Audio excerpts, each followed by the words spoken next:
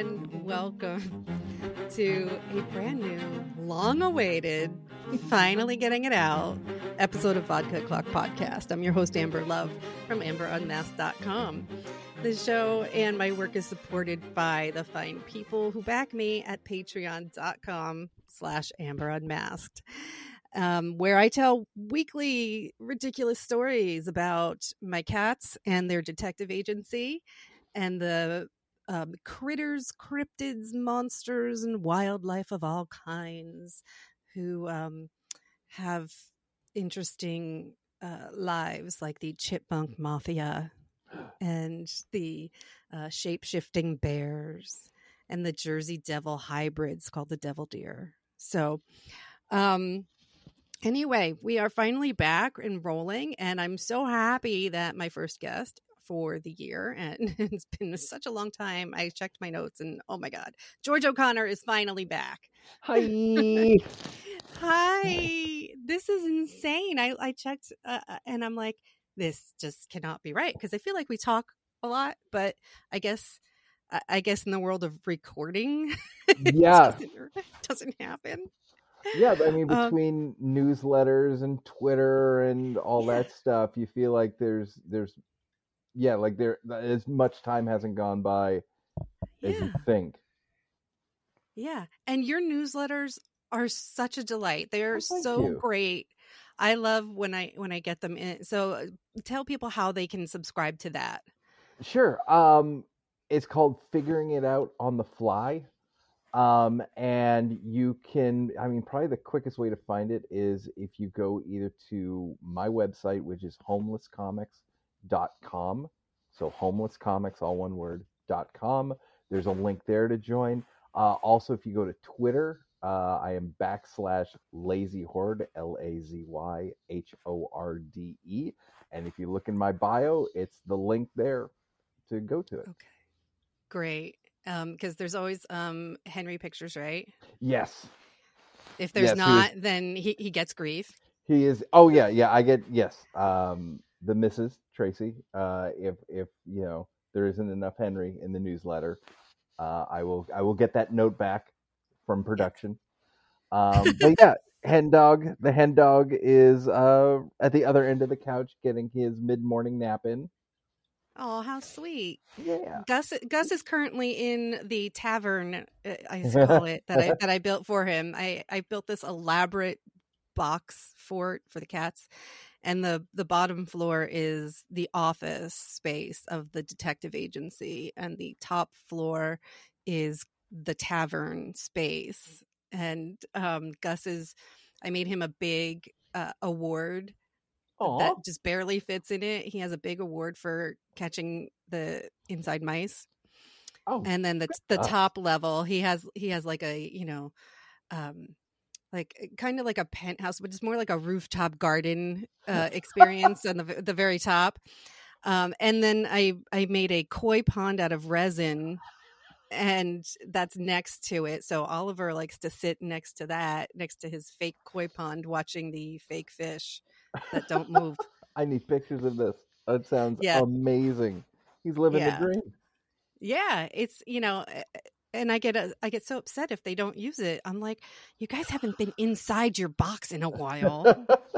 I put a lot of time into your box. I did. And my back hurt so much from painting this damn thing. They're awesome. I love your Gus stories. Oh, thank you. Thank you. Best. As I keep thinking about, like, when we do talk, I keep forgetting, like, I know you're in New Jersey, but it's a mind shift to, like, right, but you might as well be in, like, the Amazon. Like, you're in the woods, and you don't think New Jersey has that type of place. But, and it's funny because, I mean, there are still farms all around me, but it's become so busy that that the noise pollution traffic wise, because it's just so many more people live out here now, and so the traffic of cars and trucks and people, and I'm sure this is everywhere, there's a certain type of person who likes to have the loudest machine on the block, and we don't have blocks. So they decide to make the loudest machine in the county, and they go up and down this main road here, and it's just so loud. But my friend who's a writer, Tom Pluck, he also has a wonderful newsletter thing going on Substack now. He just moved to the Pine Barrens, and talk about middle of nowhere. I mean, it's got the word barren in it. So, I mean, barrens. Yeah, seriously. It looks beautiful, yet creepy. It looks like the type of place, this is why people buried bodies there. That was supposedly the thing, that the mafia of Jersey and New York would bring their bodies down to the Pine Barrens, because nobody would ever, ever, ever find a thing there. Right. And there's some incredible history. So I'm learning things about my state all from Tom's writing. It's so incredible. Whereas the stuff that I write, we could write about the exact same subject, but mine is so fantastical.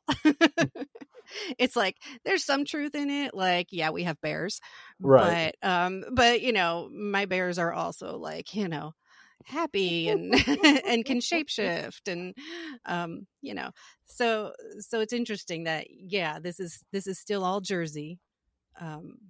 But I appreciate that anybody reads anything I write. So thank you. Of course.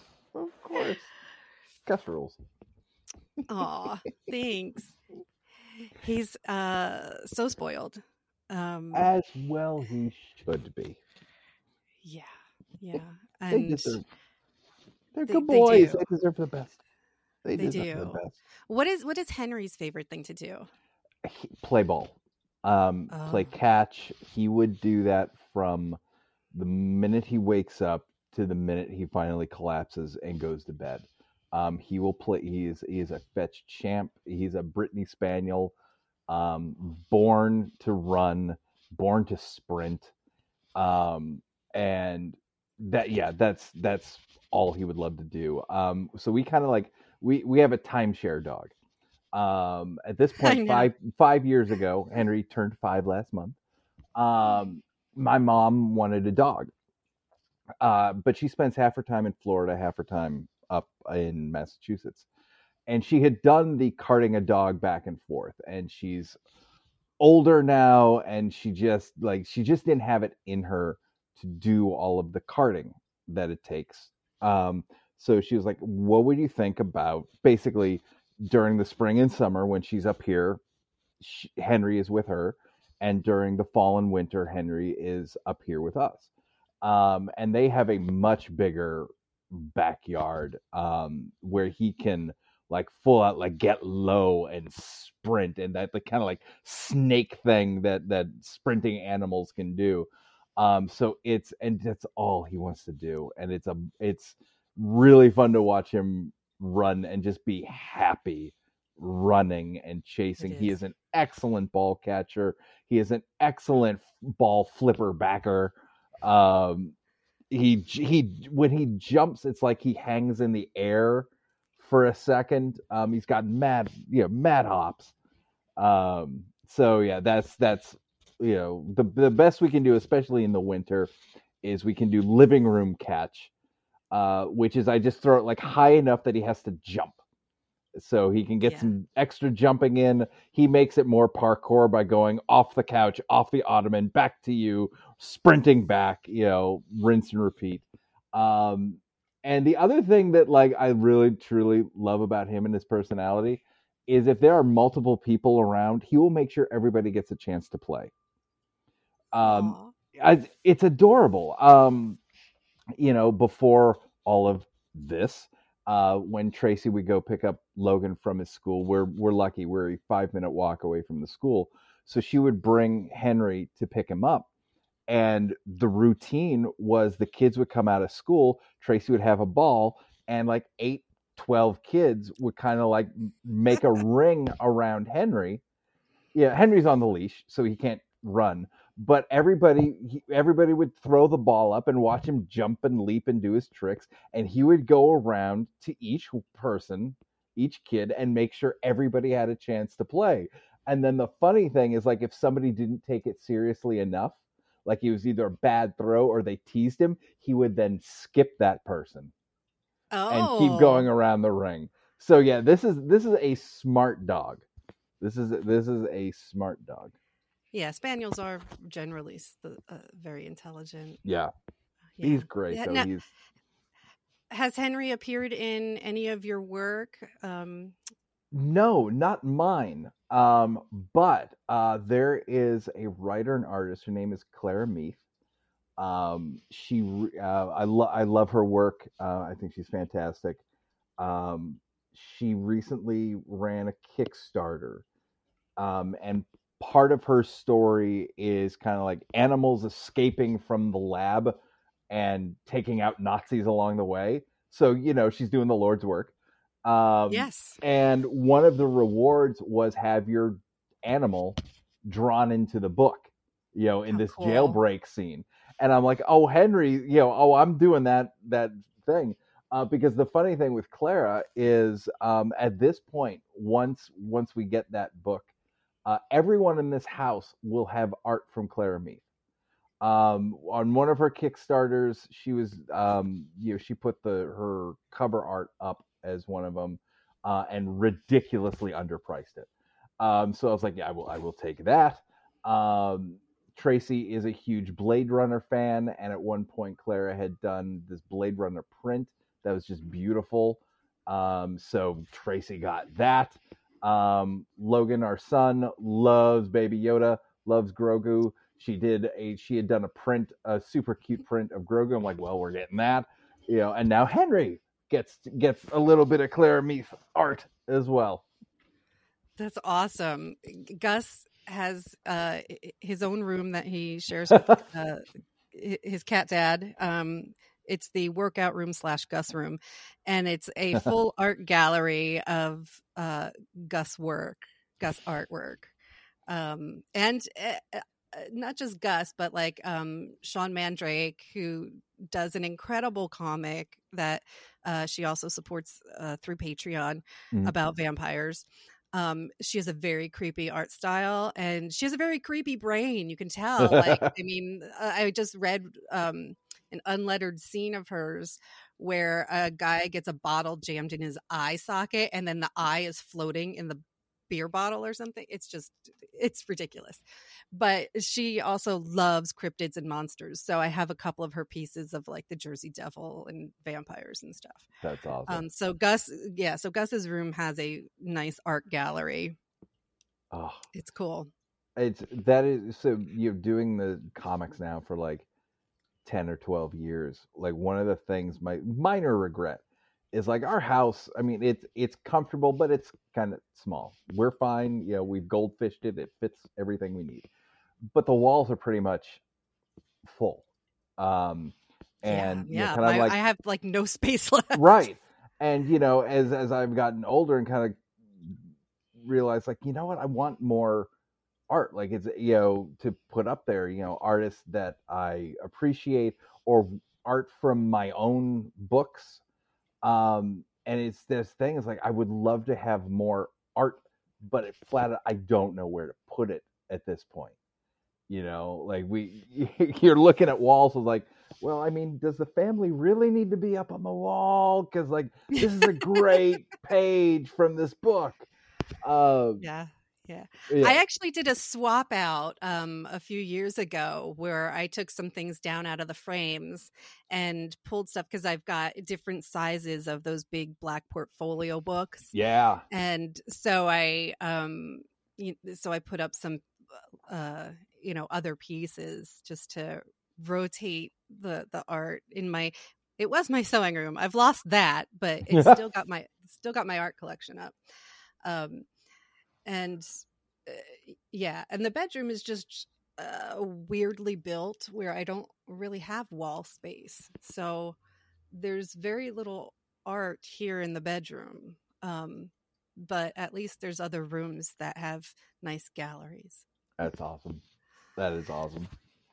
Yeah, Tracy, again, huge. Like, well, when she collected movie posters, and she had a ton that were already framed, like they're really nicely framed.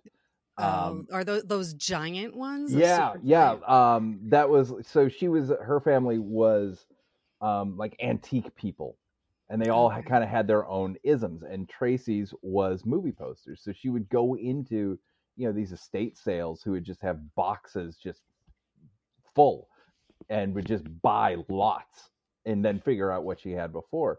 So like I'm sitting right next to a Blade Runner. Speaking of Blade Runner, like one that actually hung in the movie theater. Wow. She's got upstairs in our hallway. She's got 3 out of the 4 Beatles movies up there. And again, these were the actual in the movie theater posters. So she had that. Also huge Harry Potter fan, like ridiculous. So you walk through the house and it's like this combination of movie posters and Harry Potter stuff. And then 10 years later, I got into all the comics and all that stuff. So it was like the room was already gone. And in our basement, which is kind of like it's a half finished, it's all like concrete and stucco. So that stuff you really can't put You can't anything in nail there into because it. then it just Yeah. starts chipping stuff away. Yeah. Yeah. So It- yeah. But yeah, that's one of the things I'm looking forward to. Like at some point there'll be a new house on the horizon, and kind of like more wall to just hang the stuff that either I'm personally proud of or that's just flat out inspiring.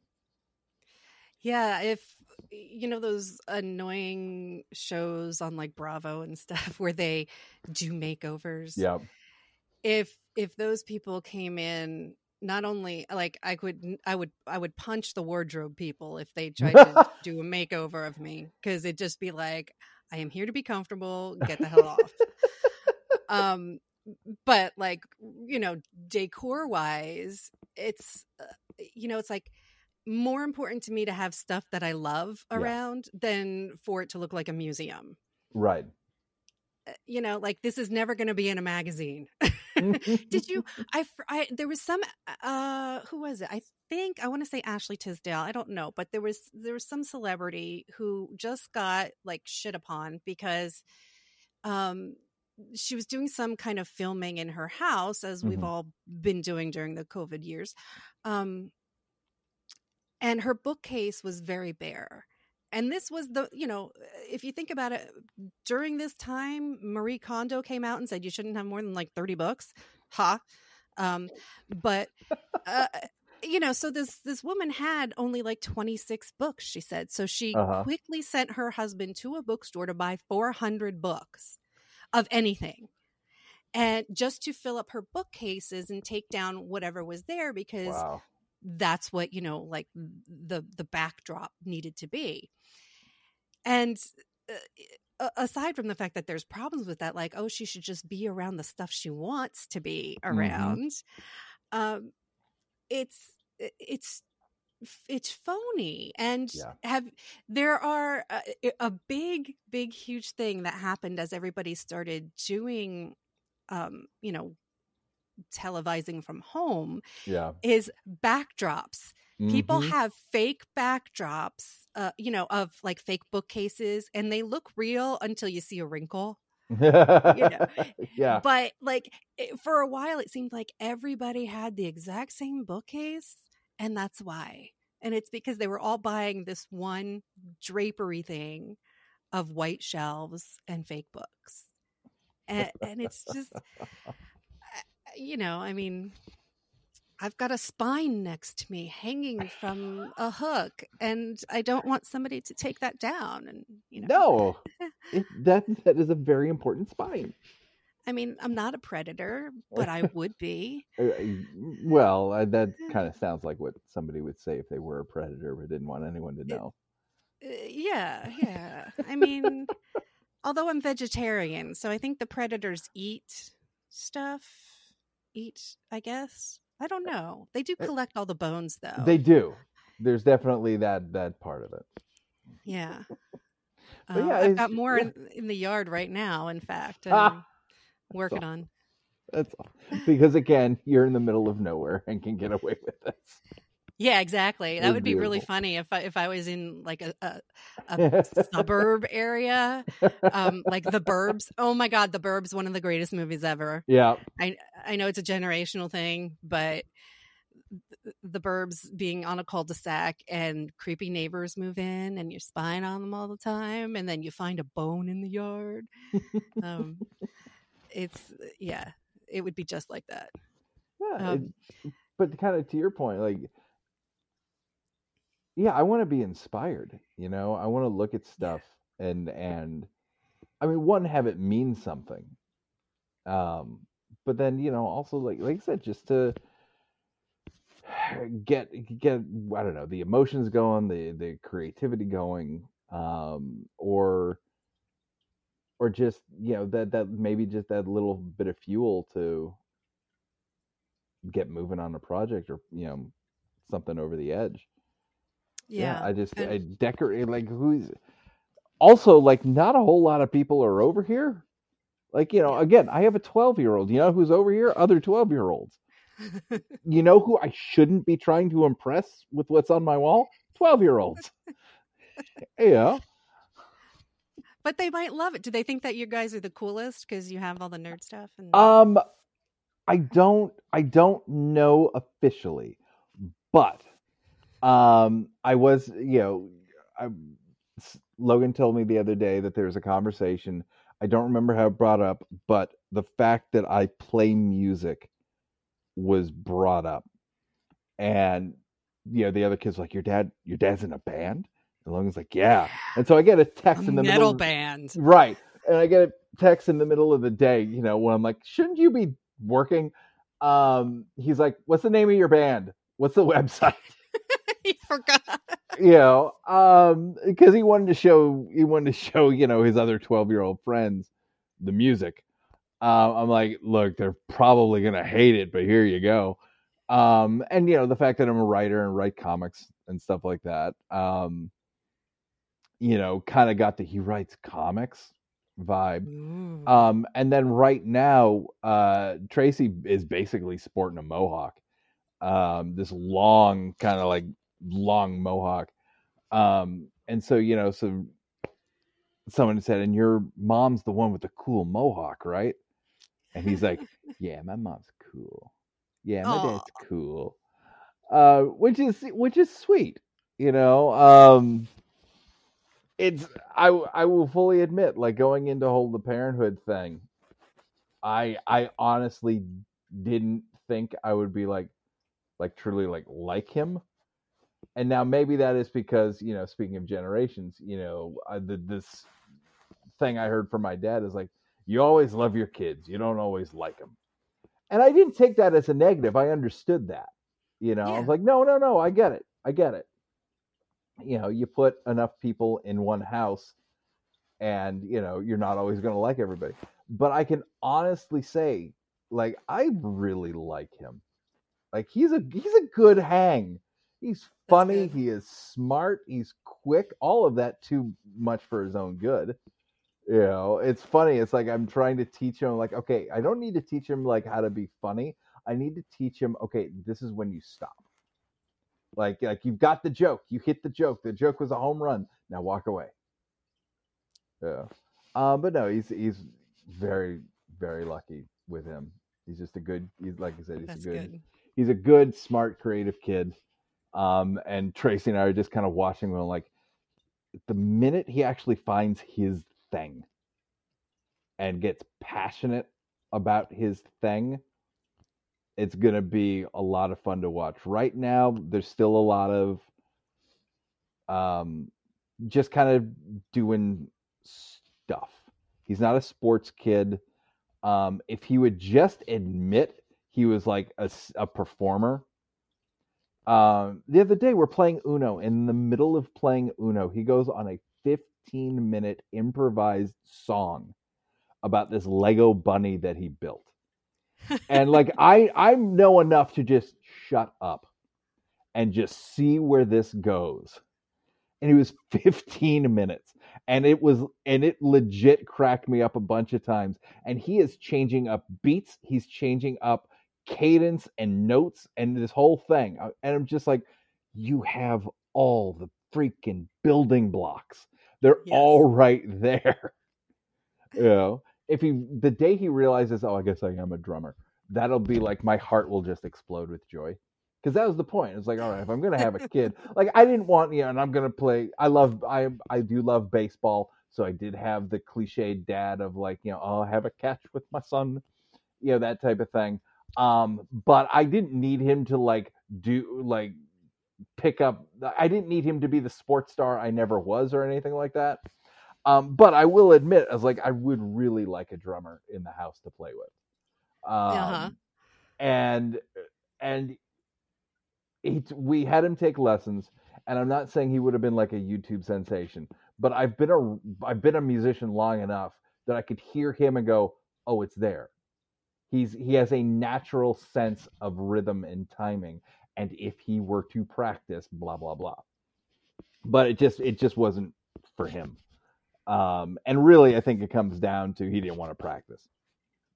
Shock of shocks, a 12-year-old boy doesn't want to practice, Exactly. doesn't want to do, work, basically. So yeah, it's just a whole So bunch. Yeah. no like revised Van Halen experience No, coming. no. But what is super cute is like anytime I need help moving stuff, like he's like, so I birthed my own roadie. Okay. It's Not to help bad. carry stuff, which is great until you realize, like, and again, it's super sweet when they're like smaller and they're like 7 and like, I'm gonna help dad. I'm like, you can barely carry any of this. Here, go Yes. carry Here, this. hold a And he, microphone. right, exactly. But yeah, that's what I try and do is just make everything available and open to him. Like, again, our basement is my, kind of like home recording studio. There are a dozen guitars around there. There's an electronic drum kit. Um, Anytime, band members or whoever comes over to record, he knows, like, unless it's a live microphone, you know, you are more than welcome to hang out and watch and ask any questions. There's one point I was editing something. He's like, "What are you doing?" I'm like, I'm editing this audiobook. He's like, and he just took a seat, like literally took a seat on my lap, and I just showed him everything that I was doing and why I was doing it. And this whole idea of just like, I'm going to plant as many seeds as possible. And if one takes, that's awesome.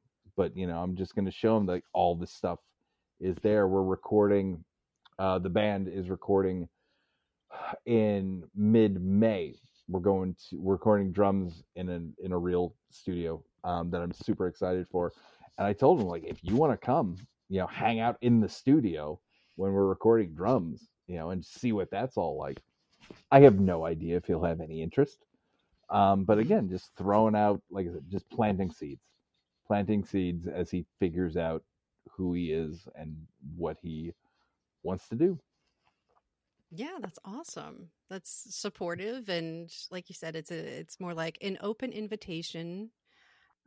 It's not like dad's got a bunch of, uh pimps and hoes or whatever goes on in studios. No, My vision of a recording studio. Like, no, and the hysterical thing is, like, we're all gentlemen of a certain age, yeah. so like we just don't have the time or the energy for any of all that. Like, this is, Groupies. oh, like, yeah, it's the joke is like, now at this point the only drug we're taking after a show is Advil, you know because all my neck, my back, my this, my that. Because one of the things I'm proud of is, like, yes, we are almost always the oldest band at the gig. But what I'm very proud of is not only do I feel like we are very good at what we do, we will energetically blow anybody off the stage. Like, Nice. very rarely have we played a show where I felt like somebody else put more energy out than we did. That has been my philosophy when I started playing gigs at 18, and 30 years later, it is still my philosophy. it's to put the energy out there. And also it's one of the things that I enjoy, and I think is why I still enjoy playing heavy metal, is there is the sweat, the energy, a bit of the athleticism that Mhm. goes into not only playing the music but presenting the music. um it's I the other guys will complain about, oh, it was really hot on that stage, and I'll be like, yeah, it was really hot on that stage.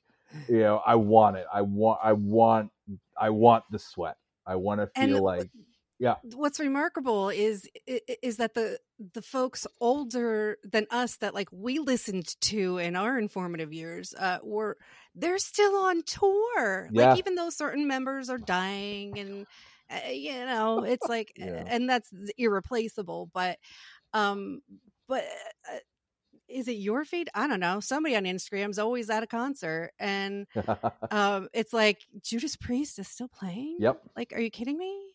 Yeah. Um, it's absolutely bananas. Yeah. And they just, I don't know. Do they? I guess people just don't need to retire all the times, or sometimes they're forced to retire. Like poor Britney Spears. I'm not a Mm, fan of hers or anything, but she and Kesha can't make any music because somebody else will take their money. yeah. It's like this is absurd. They're in their prime. Yeah. It is a bummer. The more, all of these, especially these art industries, the more you learn, the more you're like, God, it's a mess. It's Yeah. just yeah. Yeah, it's almost a bit like, you know what, fine, I'll stay DIY. At least I Yes. don't have, at least, I'm the only one who can take advantage of me. And I'm that's the only and one who can screw me over. who can screw up your yeah, exactly, what you're taking in, what the band's making and investing in. And I Yeah, think that's a brilliant thing because we have that in comics and also in publishing, because now we're down to like 5 which is, major publishers yeah, because they all keep swallowing each other up like yeah, conglomerates of telecommunications companies.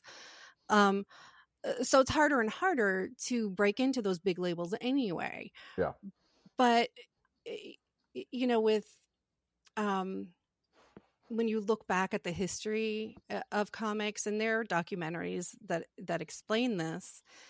Um, and I just watched one. What was it? Not too long ago. It was, but it was all about Bill Finger, mm-hmm, and he essentially was the real maker of Batman, yeah, and Bob Kane invented the Batman, but did very little of actually forming the character and building the story and everything. And when the person who actually does all the work dies in a pauper's grave, yeah, penniless, like literally so poor that you just can't fathom. And it's not like that person had all the celebrity and gambled it away or something, or spent it all, whatever. No, I mean, it, it was a creator who simply was not given a fair share. yeah, And that's, like you said, when you're in control, then you control that. You make sure your people are paid when you do the yeah, Kickstarters yeah. and whatnot. Hell, I pay them before the Kickstarter, and again, it's a bit of, well, I mean, I am lucky. I do have a 9 to 5 gig, Mm-hmm. that is able to pay for everything. And like I always say, like, my dad, when I was growing up, he played golf, and so that's where his extra time and money went to. It went to golf. I don't play golf. I make things, so my extra time and money goes into making things, and I'm very lucky that with Tracy, I've got a partner who understood that before we started dating, who understood that as we were dating, and understood that through 20 years of marriage. um so that's never been an issue. I mean, more than anything, she's like encouraged me to find ways to make stuff, or present ways of no, it can work if we do XYZ. So not only do artists like deserve to be paid, I don't want them to be dependent on whether or not a Kickstarter works or a Kickstarter overfunds or anything like that. I'll take the risk because I can. And a little bit going back to things like, most of the time it is me coming to somebody else with the idea. So it's like, look, I made, I brought you into this. I'm not then going to burden you, anymore with risk. Like I said, I can take the risk. So we'll do that, and let's get you paid, paid on time, and let's hopefully make a thing that makes it easier for them to get the next gig. That's whenever I start a project, that's what I tell them. It's like, these are the things I want. I want this to be as enjoyable as possible because that's all we can control. We can control the process. Any success after that, it's up to luck. It's hard work and luck, but we can't control what happens after we're done. We can't control the process, that it will be fun, it'll be professional, and that it'll be supportive. And then I'm going to pay you on time because you're an artist and you deserve to be paid, and you deserve to be paid on time. And then, I want to enable them to do their best work so their portfolio can grow, so that they can get the next gig, whether it's just, the next gig on their art table, or the gig that elevates their profile and their resume and all that. Because I'd like to think that's the better way to do it. That's how you create a better world and a better working environment. Yeah, I think there's definitely more security. I talked to Erica Schultz about this. She's been on the show, and she's talked about the same thing, how she pays people out of pocket, and then the Kickstarter fund just pays her back, essentially. Yeah. And that's a very safe and secure way to do it. I've backed a couple projects, like there was one, and it's funny because I just went to finally read the issues that I had, and I know I won't pronounce it correctly, so I'll just it's the Idols of Solensatir by Vera Green Tea, and she had a couple different artists, and each issue she does for a very affordable Kickstarter price. But she's, but to have to change an artist in the middle of 6 issues or something, I don't know how she does it. And luckily the styles work well enough, but it's, I opened one of the issues and I was like, this seems a little different, and I checked and it was like, oh yeah, the artist names changed. And then, but she was lucky, I guess. She kept Adam Wallet Wollet, I don't know how to say it, as the letterer. I think the first artist was, I know I'm gonna mispronounce these, Mayuli and Dotabo. It's she does a ton of comics, and they're and I've seen her on panels too talking about crowdfunding comics, but she's so reliable at this point as like a maker and producer of them that there's like, you never have to worry about risk when it comes to backing one of her projects. You'll get it. And yet I saw, do you know the artist Steens? She goes by. Yep. Brilliant. Absolutely. Oh, fantastic work. And she was just tweeting, I think it was yesterday or at the end of March. She was just tweeting about how she's got this amazing deal for a graphic novel. And the problem is to do a whole graphic novel, whether it's, I don't know, 190 pages, 200 pages or something. Yeah. I don't know. They're big. And yet in publishing, you get you might get paid like a little advance, Mm-hmm. and then you don't get paid for like a year. Yeah. Because they do stuff in different kinds of stages that are not effective ways of paying someone for comics. Yeah. Like there's no, she's like, what am I supposed to do for a whole year without a paycheck? Yeah. Yeah. So it's weird. So when you do it, like you said, DIY, you know, you might not make as much. Let's face it. Yeah.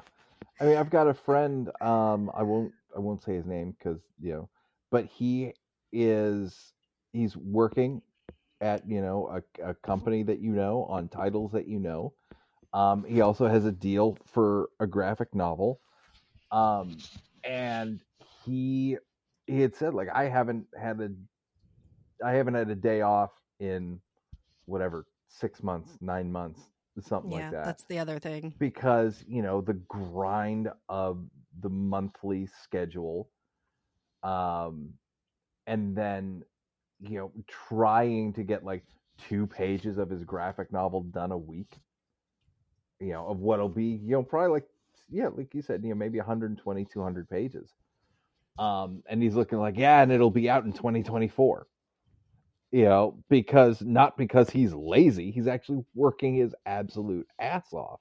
That's just when he can get it done. And right. what Steens was talking about was essentially like hiring somebody like you would anybody else and giving them a paycheck every 2 weeks. So they can have that income, that steady income coming in, so they can just do that job versus hitting a point where they need money and they have to either take another gig or open up their commissions list or basically anything that slows down making that graphic novel. And it's people who are passionate about making art get screwed. Art is a very unstable business. And that's why, at least if you have the talent and technical skills of art, people say, you got to go into graphic design to get a weekly paycheck. And then make your passionate projects on the side. But like you said, then there's like no day off or anything. And then COVID hits and everybody's like fucked anyway, and you're out of work. It was a booming time for creativity, though, in a weird way. And I know other people said that early on and kind of got shit on for saying it. But at first, when we thought we were only going to be closed off for 4 weeks, people were like, oh my gosh, this is a gift that I never gave myself. I never gave myself 4 weeks to do something. And, they could, write a book, make paintings. I don't know, whatever. And then it became like 3 years, Yeah. And what, I mean, I'm sure some people understood this, but what became super clear is, like, to do good creative work, you actually need stability. You do. You need to not stress out that, Andy Schmidt said it. He's like, it was no longer fun when I had to worry about, making this comic in order to eat. Yeah. Like, yeah. Yeah. We learned like stability and like,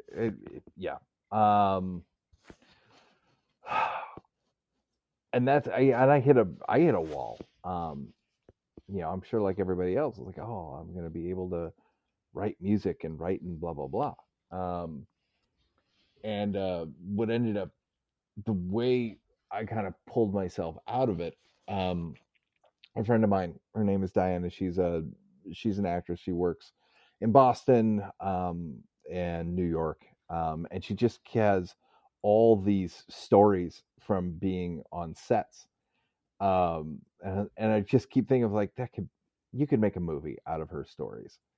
And what we did is we wrote this movie together. And when the way it worked is like, life is what it is, but I knew for 2 hours a week I would be taking Logan to karate practice, and I would just be in my car. So I knew for 2 hours a week, I would just be completely alone with nothing to do. And so at 5 to 7 pages a clip a week, we wrote this screenplay. And it was great working with somebody else to bounce ideas off of, and just kind of like keep you floating when it felt like you had nothing to give or your brain was just scattered in a million different places. Um, and really kind of embracing the idea that we're going to celebrate the victories. Um, in that I would celebrate, hey, we got 4 pages done this week. When beforehand, like when I'm good, I can do 5 pages an hour. So I could sit down for an evening. Like I remember before the boy, Tracy was working retail, and there would be these nights where she was closing. So I was like, all right, if I get home, I'm going to throw some food down my throat, and I'm going to have the house to myself for 4 hours. And I could bang out 20 pages in that short span. And so rather than go, oh, I only got 5 pages done this week, I could have done 20 or 25. It's like, no. We got 5 pages done this week. We have moved the ball forward. We are going to celebrate the process, not what could have been. And so that shift in mentality helped a lot.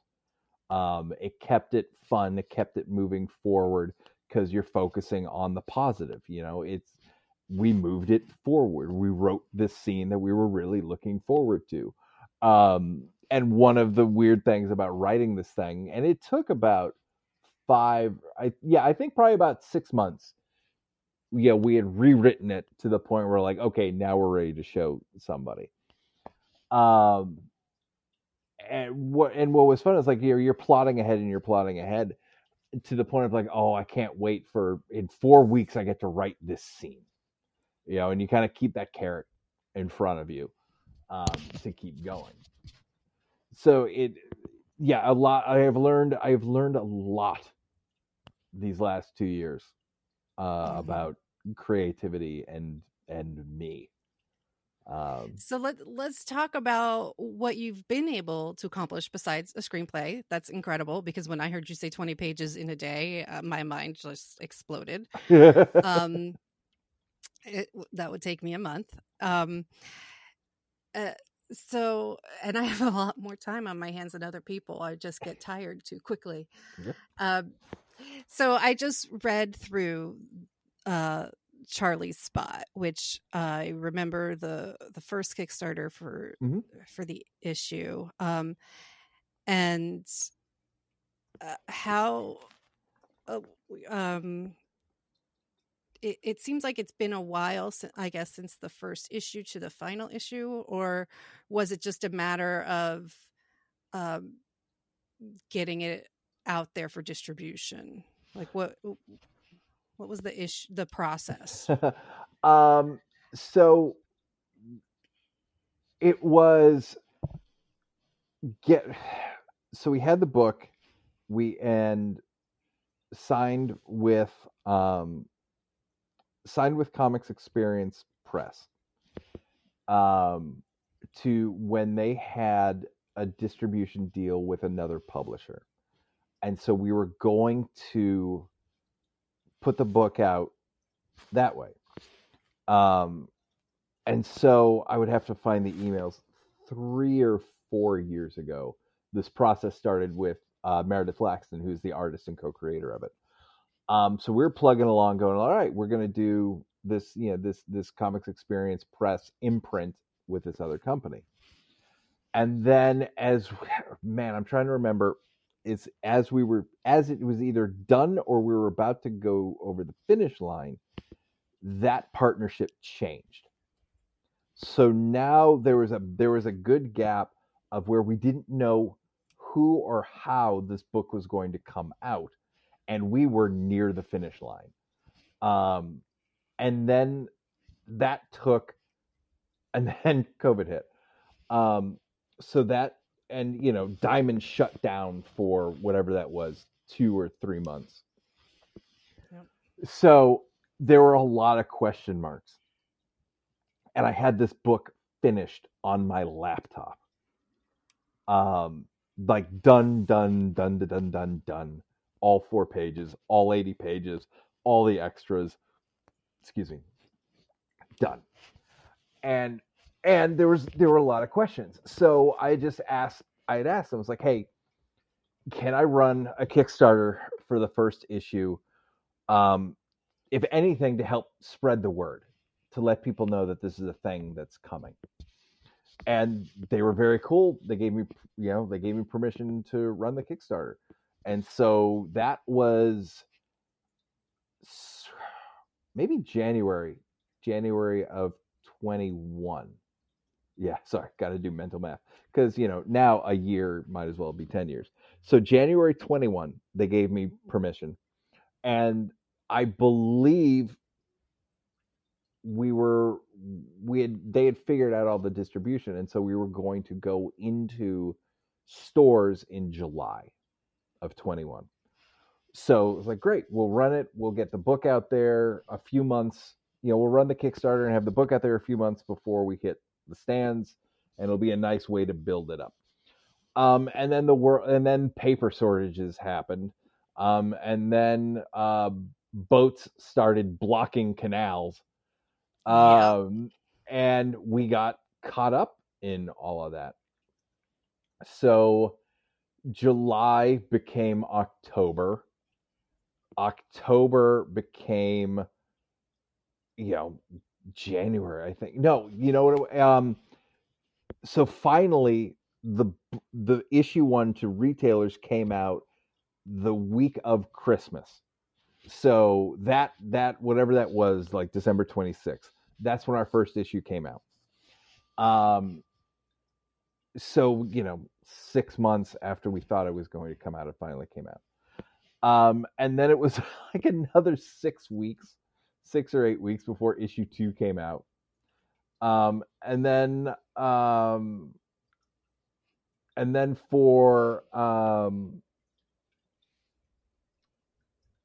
then again, and the thing with working with Diamond is, like, you never know what's going to happen. So all of a sudden, then they're like, all right, the rest of the issues are just every 2 weeks. So, so it was like baby's first double ship month, which, very proud of. And so we wrapped it up in at the end of March. End of March? Yeah. This is the end of March. And it was, my local store was so wonderful in setting up a signing for me. It's New England Comics. They have like 7 stores up in this area. They ordered a bunch of copies for us. Meredith Laxton's store down in Savannah, Georgia. They backed her. I believe it's Friendly Neighborhood Comics, maybe, down there. So we got like some really nice support from there. But it's still like we're a baby book with a baby publisher, scrapping and clawing for anybody to check it out, which I really hope so, because I'm so insanely proud of this book. I mean, it's easy to talk about everybody else but me, Catholic guilt and imposter syndrome and all that fun stuff. But I mean, at a bare minimum, the art from Meredith Laxton is gorgeous. She brought so much wonderfulness to this story. It's the kind of story that I really like in comics, where it's big, kind of like over the top comic booky, taking advantage of the visual medium that it is. So it's big comic book stuff, but then like you'll turn the page and they'll hit you with the most honest, heartfelt gut punch you've ever felt. some like recently Middle West from Scotty Young did that for me. A lot of Terry Moore stuff, whether it's Strangers in Paradise or Moto Girl, that type of thing, does that. Where like you're like this is a batshit insane comic book, and then you turn the page and you're like, ooh, that's give me a second. I need a second to recover from this, and that's what we tried to do. So it's a story about a homeless veteran who loses the most important thing to him, his busking spot. Turns out it's the most perfect busking spot in the city park, and someone has stolen it from him, and he has to go on this increasingly bizarre adventure around the city and the evil suburbs to figure out who stole his spot, how he can get it back. And along the way, I also kind of reference Big Lebowski, where on the surface, Big Lebowski is a simple story. It's a man who wants to get his rug back, but every time he moves forward, the story just gets more and more ridiculous. And so I wanted to play with that. And Meredith nailed the comedic beats and the facial expressions and the acting and the directing and all of that. She nailed it. And then you'll turn the page and she will, in the best way possible, squish your heart. Yeah, it really, that was perfectly said. Well, first of all, and credit to you for probably the best page one I've ever read. Thank you. If page one doesn't hook you, then I don't know what to say. But to anybody out there, because I was just like, I literally had one of those, holy shit, I'm never going to be this good. And then I had that, I wonder how many revisions it took for him to do this. And if you say nothing, that's what I always planned, then it's just like, oh, damn it. But I'm curious. I'm curious about this page one. I have lived with this for so long. It's all a bit of a blur. I do know I wanted a page one that hit. And the other thing about this book is that we have a very kind of like stoic main character.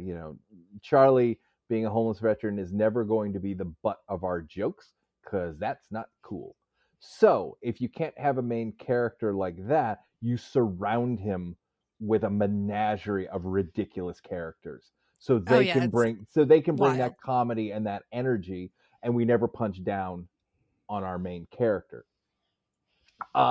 So I knew we had this ridiculous cast of characters, that Meredith just again took the ridiculousness and perfectly found that perfect line of, it's ridiculous but it's still real. It's real enough and it's comic booky enough, that it's just a wonderful blend. And so I knew I wanted the first panel as much as I could to kind of be the statement of the book. And it's the line is, "These are my people." And I'm pretty sure what we have on the book is it's a clown and somebody in like a big like mascot bear suit. Mm-hmm. Having some sort of interaction with each other. And the first page just kind of goes around this, and it's also in a boardroom, like in a big. Yes, how on earth did they get here? Right. And as we kind of go around this boardroom and show this boardroom, you've got, again, these are all the people from the city park who are there, who are busking, who are doing performances to get money from the people in the park. So you've got clowns, you've got jugglers, you've got improv people, you've got dancers, just all of these wacky characters. And at the center of it is this very kind of like, this stoic homeless veteran. And so, I wanted to kind of set that up. And it also, I've been talking about what the book is. What the book really is about is that feeling that we all have from time to time that um, nobody kind of really cares about us, and that maybe there's a little something too broken in us to be worthy of friendship or love or support. And that's just a dumb story our brains tell us because our brains are super dumb. But if you just kind of like take a breath and turn around, you'll see how many people have your back. So that's the actual emotional part of the story. And it's wrapped around, a clown and a bear having a slap fight in the middle of the park. Mm-hmm. Because they're all fighting over this 3x3 section of asphalt. It's the prime real estate. Yeah. And and like you said, there's comic relief because it's a very serious main plot line, but the creativity of how Charlie and the rest of the performers end up needing to secure their spots. Mm-hmm. I would never have thought of that, and I don't want to spoil it, but it's so interesting. It's it's like almost like you would expect Lex Luthor to come up with this kind of idea and take advantage of it. And again, you're finding out, it's like, oh, you meet a character and then you figure out, oh, what are their intentions? Are their intentions good, or is it just all selfish, and what's going on? And and at the same time, and we when we're referring to Charlie as a homeless veteran, and he actually has an apartment. Mm-hmm. It's just it's not home. Right. That's actually a great way to say it. Yeah. So like a lot of it came from we won't spoil it, but you kind of figure out that this park, there's something below the surface that makes this park not exactly what you think it is. Mm-hmm. And the seeds of the story started maybe 7 years ago. I took the train into Boston to work for a decade. Same route for 10 years. And what I noticed was it was the same, whether they're homeless or what, the same people kind of panhandling in the same spots, winter, spring, summer, fall. And at some point you're like, well, how do they figure that out? Like there has to be some code. There has to be some rule with the people who are out here who this is how they are helping get through whatever they're getting through. There has to be some rule that no, that's Charlie's spot, and no, and it's his, it's hers, it's theirs, whatever. And as I'm running this through my head, I kind of had that epiphany of these people are in this area of town all day, every day. I'm the tourist. I come in and I leave, and I spend 2/3 of my time not here. There is so much more going on in this area than I will ever know. And so when I was kind of talking to Meredith about that part of the park and that part of the inspiration, she really leaned in and opened up to my head of like, well, if it's mysterious and magical, let's make it actually mysterious and actually magical. Which was great. It got me out of my comfort zone and pushed me to be more imaginative, truly. Because at that point, like, I was also able to see what she could draw and what she could do, and it was limitless. So that's kind of the stuff that I will thank Meredith until the day I die. because she was the perfect partner, the creative co-creator to work with. That, I mean, she yes-anded with the best of them. You know, she took the Yes. core of the core of the ideas and just found ways to elevate them. Which again is all I want. You know, my day job is an advertising copywriter. And I'm the type of person that doesn't care where the good line comes from. Like, I know my job is to write, you know, the headlines and the copy and all of that, but we're all trying to solve the same problem. So I don't care where the good headline comes from. You know, whether it's, you know, the art director I'm working with, the marketing person, or whoever. So, you know, I just want good ideas, because good ideas make good things. So, you know, Meredith coming in with these killer ideas, you know, again, understanding the heart of the idea, understanding where I kind of see it going, and finding completely unique ways to get there that, like I said, elevates it, but also lets her be creative, lets her storytelling come through, because she is a writer and a storyteller on her own. And, you know, and in the grand scheme, I'd like to think, I hope that then what that means is everybody's a little more invested in it. You know, you've been to enough bar cons, that I've heard other writers talk about the artists they're working with, and I just walk away going like, you just want a monkey with a pencil, you know. And I'm looking for people to inspire me, you know. If anybody checks out Charlie Spot, and if, you know, you check out Charlie Spot, the ending of the book wasn't the ending that I wrote. You know, my actual ending probably ends about 3 or 4 pages before it does in the book. Meredith read the script, is like, actually, we need to do this. And when she said it, I was like, oh my God, you're right. We need to do this. And, you know, without her input, and without listening to her and being open to the suggestion, you know, the book would have been nice. It would have been, you know, maybe would have been a little, you know, oh, that was a really sweet book. A sweet moment, yeah. Right. But by you know, working with people, working with experts, and then listening to them, this book gets to hit harder. It gets to end bigger.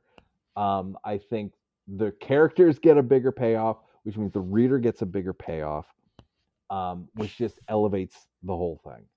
And I mean, if there's one thing that I'm really glad I have figured out, and kind of wish I had figured out 30 years ago when I first started making music and doing this creative journey, the key to making great art is bringing in experts, showing them the target you want to hit, and then getting out of their way.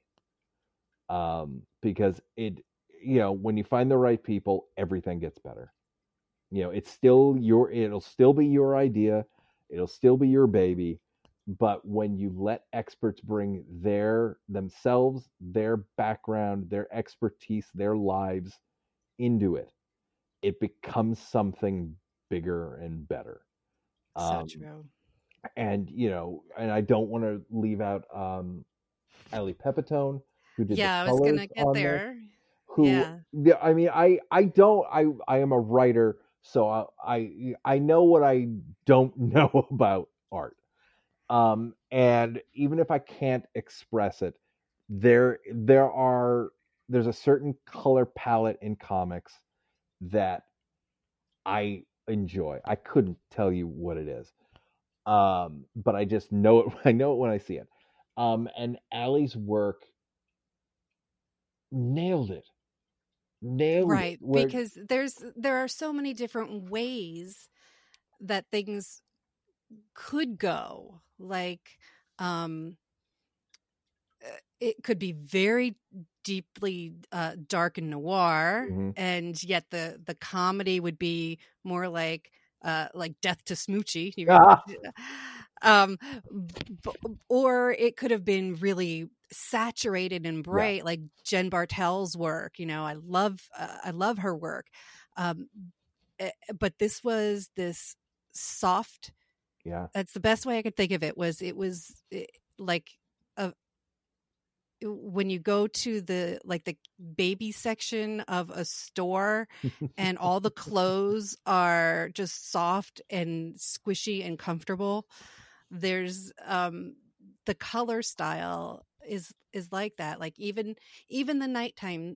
scenes are not these deep dark scary things. And so I didn't know if there were cues from Meredith to the colorist in the Yeah. script, or if that was something you discussed with Allie, or if it was just like, here you can work your magic.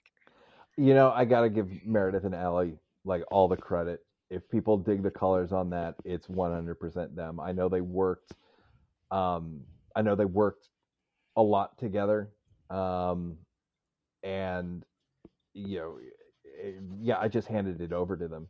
Especially early on, like you get the first pages back and you're like, "Oh, you absolutely not only do you know what you're doing, like you're nailing it." And again, that just goes back to my philosophy of if I don't need to get in the way, I'll just become the biggest cheerleader. I'll just Mhm. keep pulling out my pom poms, and telling you, that it looks great. And if something jumps up, I'll point, I'll say so. But yeah, in general, I'm not a micromanager. I know in my work, I know as a worker, I don't want to be micromanaged. I want to be trusted, and I want to be able to do my thing a little, on my way, which is probably the 12-year-old punk that'll never die, no matter how gray the hair gets. There'll still be that kid in me. It's like, give me a deadline, tell me what I need to do. I will get it done by the deadline. Don't tell me how to get it done by the deadline.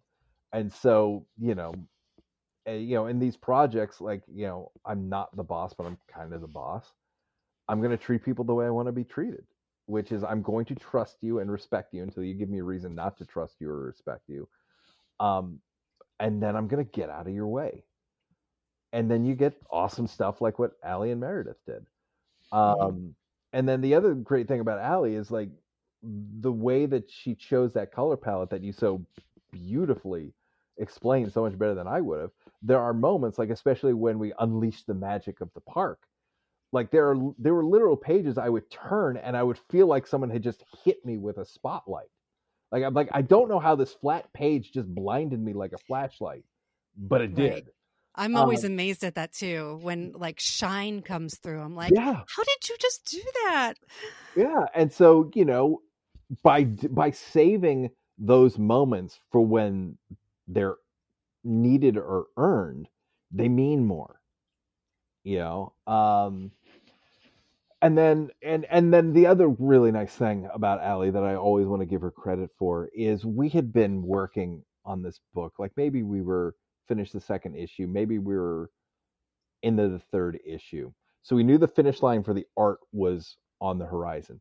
So it's like, all right, let's bring the colorist in so they can start building it up. So, 2.5 pages into a project that it is what it is, life is what it is.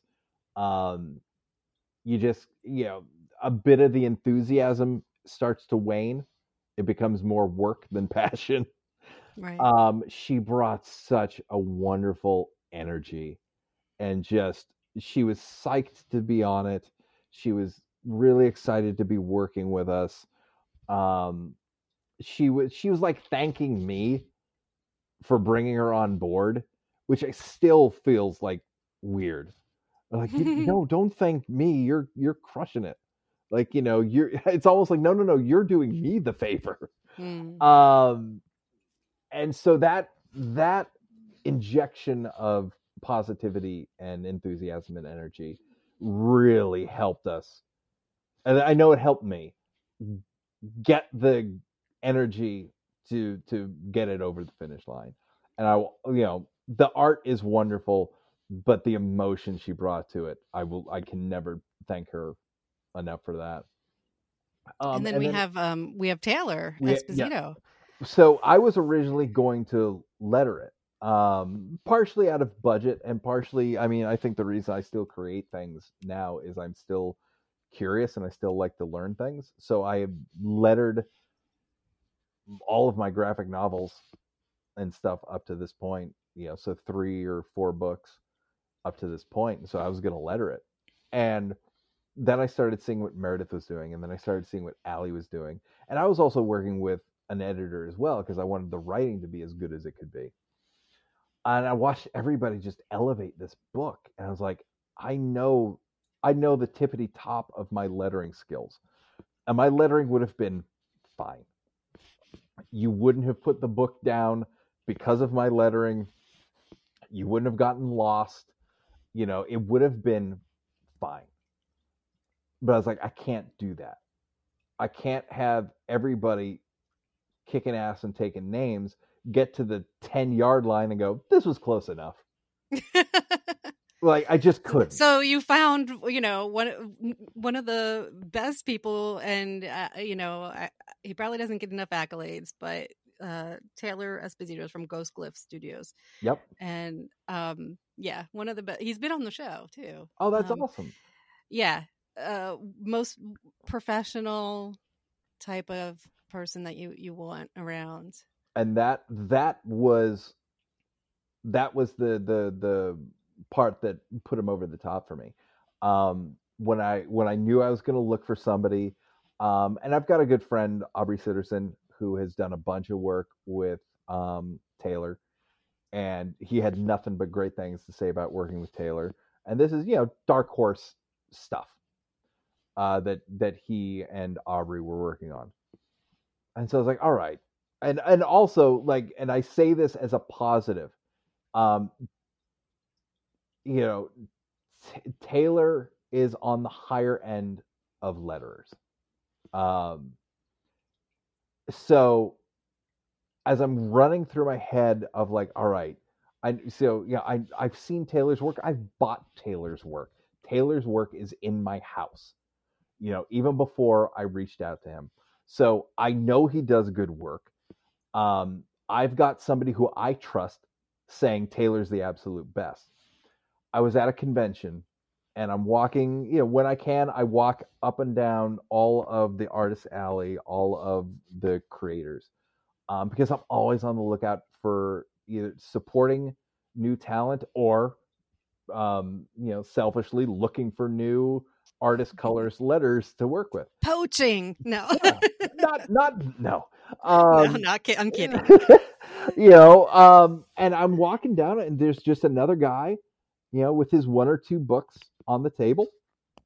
And I, just a pure DIY, just like me. His books are in his basement. And Taylor did the lettering for it. And I'm flipping through it, and it's the same quality of lettering that I had seen in all of these Dark Horse books that he had done. And so I asked him, I was like, what was it like working with Taylor? And he had the exact same story that Aubrey did. Professional, on time, easy to work with, knows his stuff, all of that. And that's really what locked it in, is that this guy who is, like I said, is working, he's worked everywhere at this point. DC, Image, Dark Horse, all of them, IDW. So if this guy is putting the same effort into the person ordering 50 copies of their floppy as he is for Dark Horse, right, that's the guy I want to work with. Because at this point, elevation, and I probably said it 98 times already, that is the word that kept going through my head. Somebody who can elevate the book. And that's what Taylor does. And that's what Taylor does probably without thinking about it, right? He's lettered so many books. He's done so much stuff. He has forgotten more about lettering than I will ever learn. He will see opportunities. He will take ideas and make them better. And he's, in taking a baseball term, he's a closer. You want to make sure you win the game, you bring in the closer. And that's exactly what he did. and and at the end, I can honestly say this book is as good as we could have made it. Whatever the bar is for this book, we hit it. Like I said, getting my scripts beaten up by people I trust, Meredith bringing her, not only her talents but her passion for it. Allie's colors and Taylor's letters and all of that. This is as good a book as we could have produced at the time. And I am beyond thrilled that after a very long, curious journey, that it's out right now. That's awesome. So you guys can go pick up Charlie's Spot Yes. in a variety of places, because Yep. especially in local shops, like you said, up in the is it just Massachusetts? No, we're worldwide, or at least I mean, because in the country. But yeah. the thing is, then the truth of the matter is, Taylor has the most credits out of all of us. So we are a relatively unknown creative team with a new publisher out there. So while it did go into stores, it might be hard to find. So if your local store doesn't have it, you can go to my site. So again, it's homelesscomics.com. And you can follow the links to my store there. I've put a whole bunch of different bundles up there. Now that all 4 issues are out, you can order the entire set and save on shipping and all that stuff. You can also download a free preview of the book. We put a digital ash can together. You can check it out. You can check out, I think it's the first 7 pages of the book. And I'd like to think by page 7, you'll know whether or not it's a thing for you. You'll know, you'll see the art. You'll see, Taylor and Allie and Meredith's work. You'll see the vibe we're going for. And that balancing act between honesty and fun that we're going for. So please go ahead and check it out. And if you dig it, go to our store, and I will send you autographed copies of the book straight from my basement. The reason it's called Homeless Comics is because all this stuff lives in my basement, and they need good homes and bookshelves and nightstands to go to. You can also go to the publisher, CEX Publishing, all one word, CEX Publishing. And you can order it from them, and that's also how you can order digital copies if that's your thing. You can go ahead, download it right to your Kindle, and read it right there. That's fantastic. So we have really run the gamut of chatter, which I love because it was seamless. Do you have to run? Soon-ish. Okay. But I want to give you, because as you said, it has been forever since even virtually we have seen each other's face. I know. I thought that we could do you have pandemic hair? I was wondering if we could do a pandemic hair screenshot here. I mean, my hair really hasn't changed in probably close to 20 years, for better or for worse. It's just gotten grayer, because again, Irish. It's the genetics are what they are, but at least I still have it. You do. Yeah. You do. Oh yeah. And that's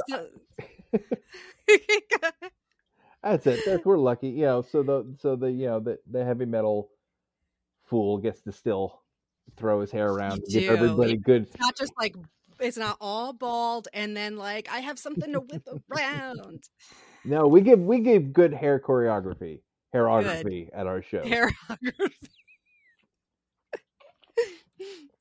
With the total package. Right. So you got questions for me?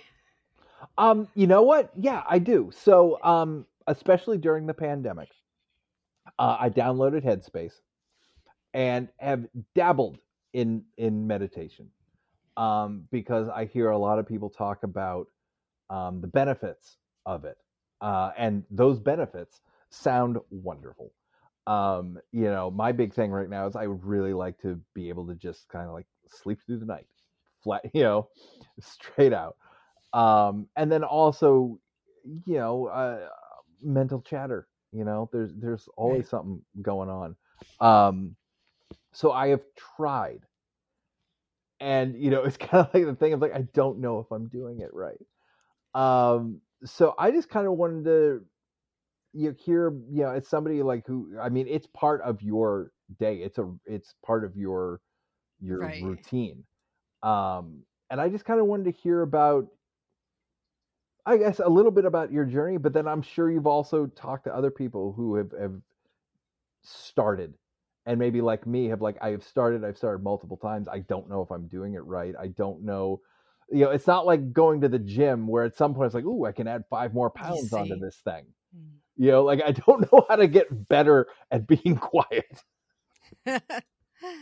So yeah, I There- just wanted to, like I said, your thoughts and any suggestions you have for me, because I'm sure anybody else listening to this might, benefit from knowing how to, kind of like calm their brain a little bit. well, I've done the same thing where, start and stop and start and stop and know, like, just have that knowledge that, yes, I know this is good for me. But then stop for whatever reasons. And there, first of all, for those people who don't know, I'm a yoga teacher, but there are many different types of meditation. And I think a lot of times when people give up, it's because they haven't found the right thing that works for them. If you're a newcomer, I would never suggest going to what's called a Zendo, which is like a Zen dojo. Where you sit in on a special hard stool with your knees under you and stay there for 8 hours while you're crying through the pain. That's a specific type of practice, and I don't recommend that unless you plan on following that very strict discipline path of Zen Buddhism, because there's other kinds of Buddhism. So I love guided imagery, and that's something that I did for buying CDs, buying cassettes. I would get and work on listening to those to the point where I could even recite them, and it didn't matter. I just there's power to words, and it's so that version works for me. I also like music, so some people can meditate to stuff like heavy metal. I've heard that there are heavy metal yoga classes. I don't know how they do it. I listen to stuff that's like flutes and streams and soft drum beats and like that's as loud as my stuff gets, at least in the studio space. But usually it's very ambient. Yeah. And so a cool thing about the apps, I don't know if I did try Headspace. I think I checked them all out. There's Headspace, there's Calm, there's Insight Timer. I have stuff published on Insight Timer. Okay. And because one of the parts of my tradition is getting the brain waves into an alpha state. If you know about like theta state is like deep sleep and stuff like that. So the brain waves we're at different places at different times of our day cycle. So I like to get people into this alpha state, and that can take 5 minutes or so. And so a lot of people, if they if they're listening to my stuff and it's not for them, and some people have commented you didn't even get to the meditation until the end, and it's like, well, because you need to get there. Like, I don't think everybody is instantly going to just say, okay, start my timer there. Right. Like I'm ready.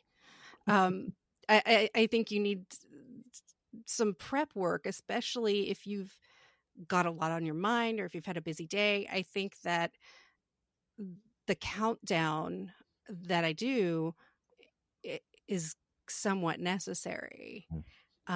Maybe people just don't understand why it's happening, but I try to explain it, at least in the descriptions. The ones that have this particular countdown, it's, the purpose of it is to get you into an alpha brainwave state. That said, the meditations that I do every day, there's a group of us, my friends and peers. It's Bill Amos and Julie Trilling, and they do a daily Monday through Friday Zoom meetup with a meditation practice, and we do mudras. So a mudra is a gesture, and for us, for the sake of it being on Zoom, we're just doing hand gestures. And it's about 15 minutes usually. 5 minutes for us to chit chat. Right. And then, just kind of things. Cause we get to, there's like 5 of us regularly. So we kind of get to know each other's business, and we, check in on each other. But sometimes we've had more people, and it's interesting because they're working.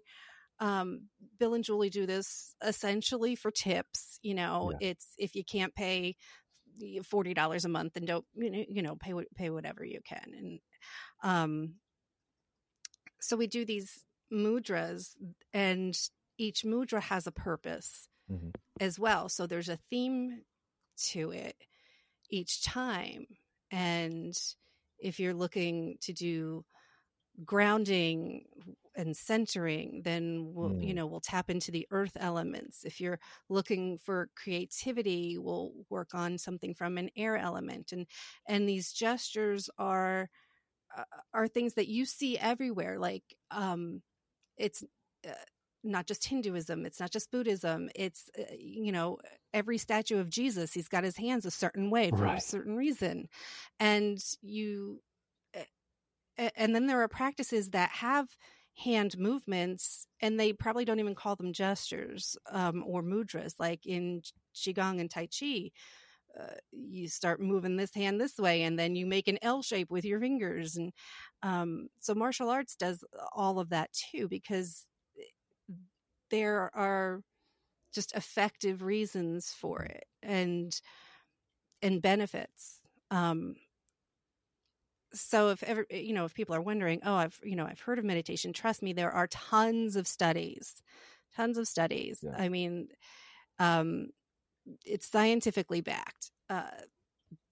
John Kabat-Zinn is, Western world American scientist, and he's done the groundbreaking work of proving to secular people the benefits, of this. And he's up in Massachusetts and started, the Center for Mindfulness up there. So there are other things, and he lets you know that there are other ways to meditate. Like you could walk, you could, if you're sitting there and you're actually like tapping on a drum, and that's your focus, that's a different kind of meditation. Concentration is one of yoga's definitions of meditation. So it doesn't have to be something auditory. It doesn't have to be something visual. It doesn't have to be clear your mind, because literally, I doubt, unless you are a monk on a mountain, I doubt you're clearing your mind ever. We have thoughts. We're human beings. Yeah. So I think it's important to know that there are all of these other options and styles of meditating that can work. I often close my eyes, but sometimes I like to actually, I like to stare at the timer running through its numbers. It just gives me something to look at. Hmm. And like, I can't even explain it, that it's, it, do you remember, like, I'm sure it's still done, but like the very vaudeville type of hypnosis, Yeah. and, staring at the spinning, Yep. that spinning spiral thing, or a swinging pocket watch. If you watch The Mentalist, I'm a huge fan of The Mentalist. You know, he could do things like just shine a quarter this way and that way, and as the light reflects, you're in a meditative state. Um, so if you're a visual person, there are visual ways to do it, and if you're not, there are other ways. Like, Mhm. maybe if you like, the olfactory sense is one of the, like, actually the most powerful Yeah. of our senses. So aromatherapy can be tricky Mm. because you could accidentally trigger memories that you don't want to come up at the wrong time. I think it's good when shit comes up and you work on it. Yeah. I think that's part of your, everybody's process. But because ignoring something is not the same as healing. Yeah. um, Yeah. but aromatherapy just, comes with more caution, I would say. I have so much lavender next to my bed. So Seriously, much I mean, lavender spreads. I have students who hate lavender, so I either, I make sure I ask no matter what before I crack open a bottle. But I'll be like, is everybody okay with frankincense today? Like, Well, no, I mean, beyond like, whatever the calmingness of lavender is, I actually do yes. have a very wonderful memory tied to lavender. So And luckily, that's great. Yeah. yeah. Like, say you had an abusive grandmother who used lavender No, soap all the time. The last thing you'd want is to smell lavender. no, Um, no. I'll tell you the goofy sweetness of it. The place probably where I realized I was going deeper with Tracy, like emotionally. We were at her parents' house in Florida, which was covered just lavender everywhere outside. So this trip is, like I said, is tied with me falling deeper in love with her, and that's for sweet. a week every time we went into their house, lavender. So and on top of that, in theory, it's supposed to help me fall asleep. So yeah, I have lavender Yes. everywhere. Yes. Lavender, chamomile. Mm. I need medication to sleep because I just have terrifying nightmares if I don't. Oh, Um, yeah. and that's with a daily meditation practice. Um, yeah.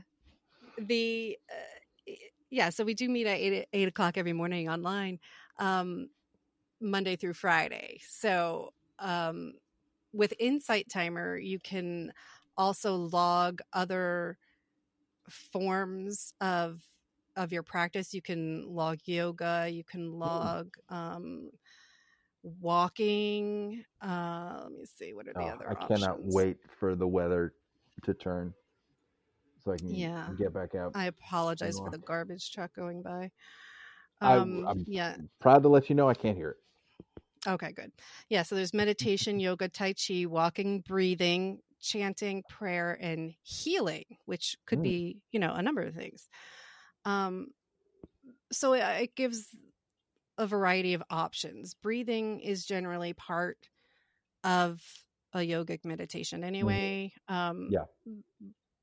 But, to me, walking the cat outside, that's what I log in for my weekends, Mm, my weekend meditations, because it counts. I mean, even though I walk him, whenever possible, yeah. it's our time alone. I don't look at my phone when I'm out there. I have my camera, and that's it. It's all about, what are we doing? How can I creatively turn this into a Yeah. story? Or, is Gus having fun? Is he safe? You know, it's and looking through the cat's perspective at the world, to me, is a lot of people do that with kids. They're like, oh, Yeah. look at the world like through a kid's eyes. Looking at the world through my cat's perspective, it's such a different experience. It's like, Yeah. wow, he's, we could be on one side and he'll go barrel into a sprint because his vision and senses are so much better. He's just like, I know there's something under this ivy. Yeah. And then we stand there and we stare, so it's like, we just stare together like, oh, is that leaf going to move? I think that leaf's going to move. And it's, and that's part of being in that living in the moment space. So, so if you're wondering if you're doing it right, if you're doing it at all, then yes. Thanks. Yeah. But yeah, it's like I said, it beyond. Yeah, there's enough scientific and just anecdotal listening to people who I like and admire, and they're like, "This is where I was before I started meditating." I'm like, "That's where I am," and they're like, "And I feel better because of it." I'm like, "I want to be like you." But yeah, I think probably the key is like making it part of your ritual, making it part of your day. It's not something you're trying to fit in when you can. It is like, no, from X to X, this is when I'm doing it, right? Yeah. Because then that becomes a habit, and then that becomes who you are. Exactly. And there are some progressive, and I have to use the term lightly, progressive companies where, yes, even though they're run by millionaires and billionaires and stuff, where the CEOs or the highest level executives get that, they'll get retreats, and they'll have experts like Brene Brown come in and give them a lecture. It's just as important for your guy and gal on the floor of the warehouse to get those lectures and those experiences. And I don't see people saying like, hey, let's send the, call center on a retreat for a week. And Lord knows they probably need it. Yeah. I mean, it's good for everybody. Yeah. And unfortunately, it's still, there are still classist barriers when it comes to health, obviously. But if you're doing this, and a lot of these apps are free, or they're like free plus premium content. The other thing is there's so much on YouTube. Like, on the nights where I'm like, oh great, it's 3 and I'm up. Like, I'll just find, like you were talking about, soundscapes and stuff like that. That's what I do. I put it on, like, after I'm done, I need to unwind mentally. And then when I'm done with sitcoms, then I'll go to YouTube and I'll find channels. And there are channels that have dark screen. So if you just look up, like I put on like black screen in the search. And so it might have images for 30 minutes and then go black. Yeah. But that's what I put on. Yeah.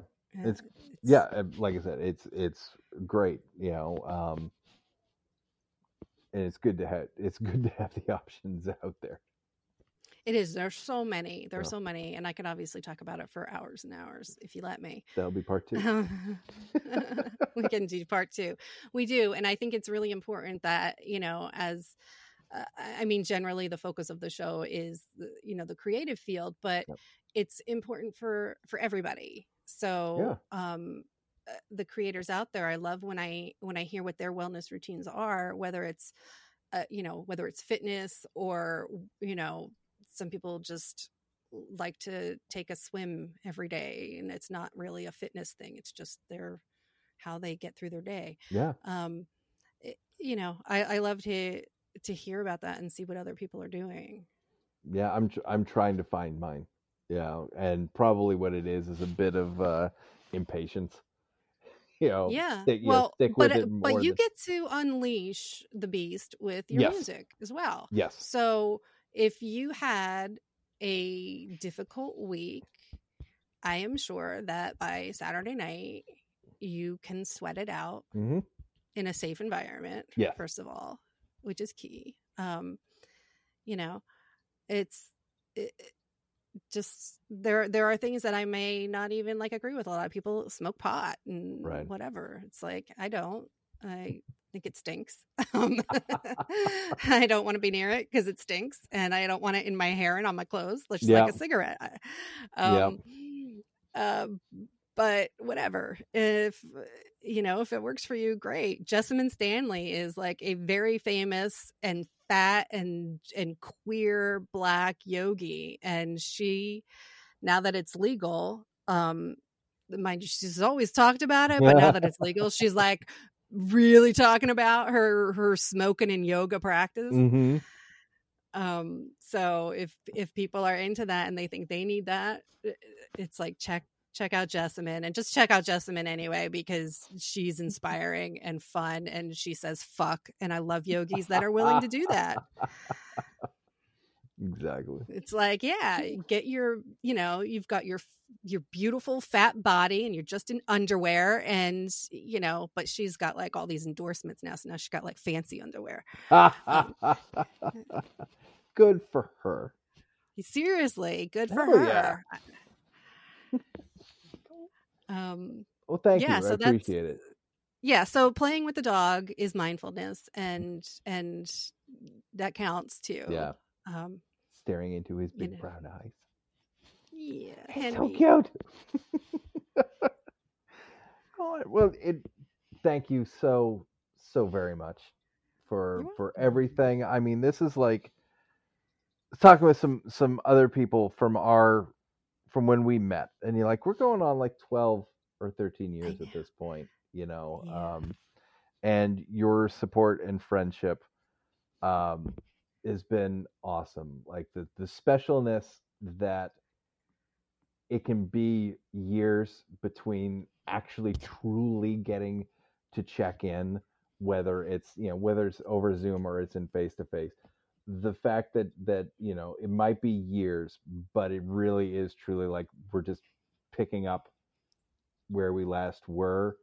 That shit is special. Like to be slightly over dramatic for a moment, that's special. And so you being there, I'm so aware of it, and I'm so thankful and appreciative of it. And I'm really glad the fates did whatever they did, that we're in each other's circles, and every now and then we get to hug. yeah I mean, and and I've said it on Twitter and elsewhere. It's like chosen family is super important to me. So I think that it's a blessing. Yeah, absolutely. So thank you for the invite here. And you're man, welcome. I cannot wait for the world to be able to put us in the same place at the same time. Can't freaking wait. Yes, let's hope that happens sometime soon. Oh, look who's up from his nap. Oh, my boy. My boy. All right. There's Henry. Oh, Henry's still chill. Oh, he is. Yeah, he's up, but he's totally like he found the pillow in the perfect spot and is taking advantage of it. Seriously. Oh, he's the best. He looks so comfortable. Rough life. He is so pampered because I want him to be pampered. Yes. Like I will leave it with this. This is my true thought that goes through my head recently.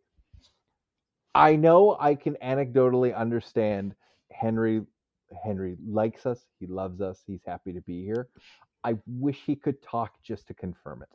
I really want to make sure he is happy, because his happiness is very important to me, and I very much want him to be happy. I just want to know for sure. But I'm going to assume the fact that he will just keep coming over and just like flopping on me and falling asleep on me is like, I think he feels safe. For sure. For sure. And while we're talking of cuddly animals and things, my friend Sarah Donner, who's a musician and brilliant artist as well, her paintings and murals are in these amazing places like sea marine life. what do they call them? Like aquarium places, but they have rescues and stuff. Oh. She even volunteers to like save sea lions. It's amazing. But she started, she's always done kitten rescue with her partner, Michael. And so now that they are up in New Bedford, Massachusetts, they've gotten through all the paperwork necessary to be, instead of working for another rescue, they are now their own rescue. Moby Kit. That's awesome. I think Moby must have been the first kitten or something that they rescued. But Moby Kit Rescue, go check them out and donate. And if you, sponsor her Patreon, all the money from that goes to helping kittens cool. too. So that's awesome. Yeah, let's keep spreading more positivity for everybody. Yes. Big fan. Big fan. It is. It is. All right, George. Everybody check out Homeless Comics. Check out Charlie's Spot wherever you can find it. And you're at Lazy Horde, like you said, on Twitter. Yes. I'm at Elizabeth Amber on Twitter to confuse people. And amberonmass.com, where you, of course, can catch up on all of the Gus and Oliver stories as well. Thanks for listening. And thank you again, George. Oh, thank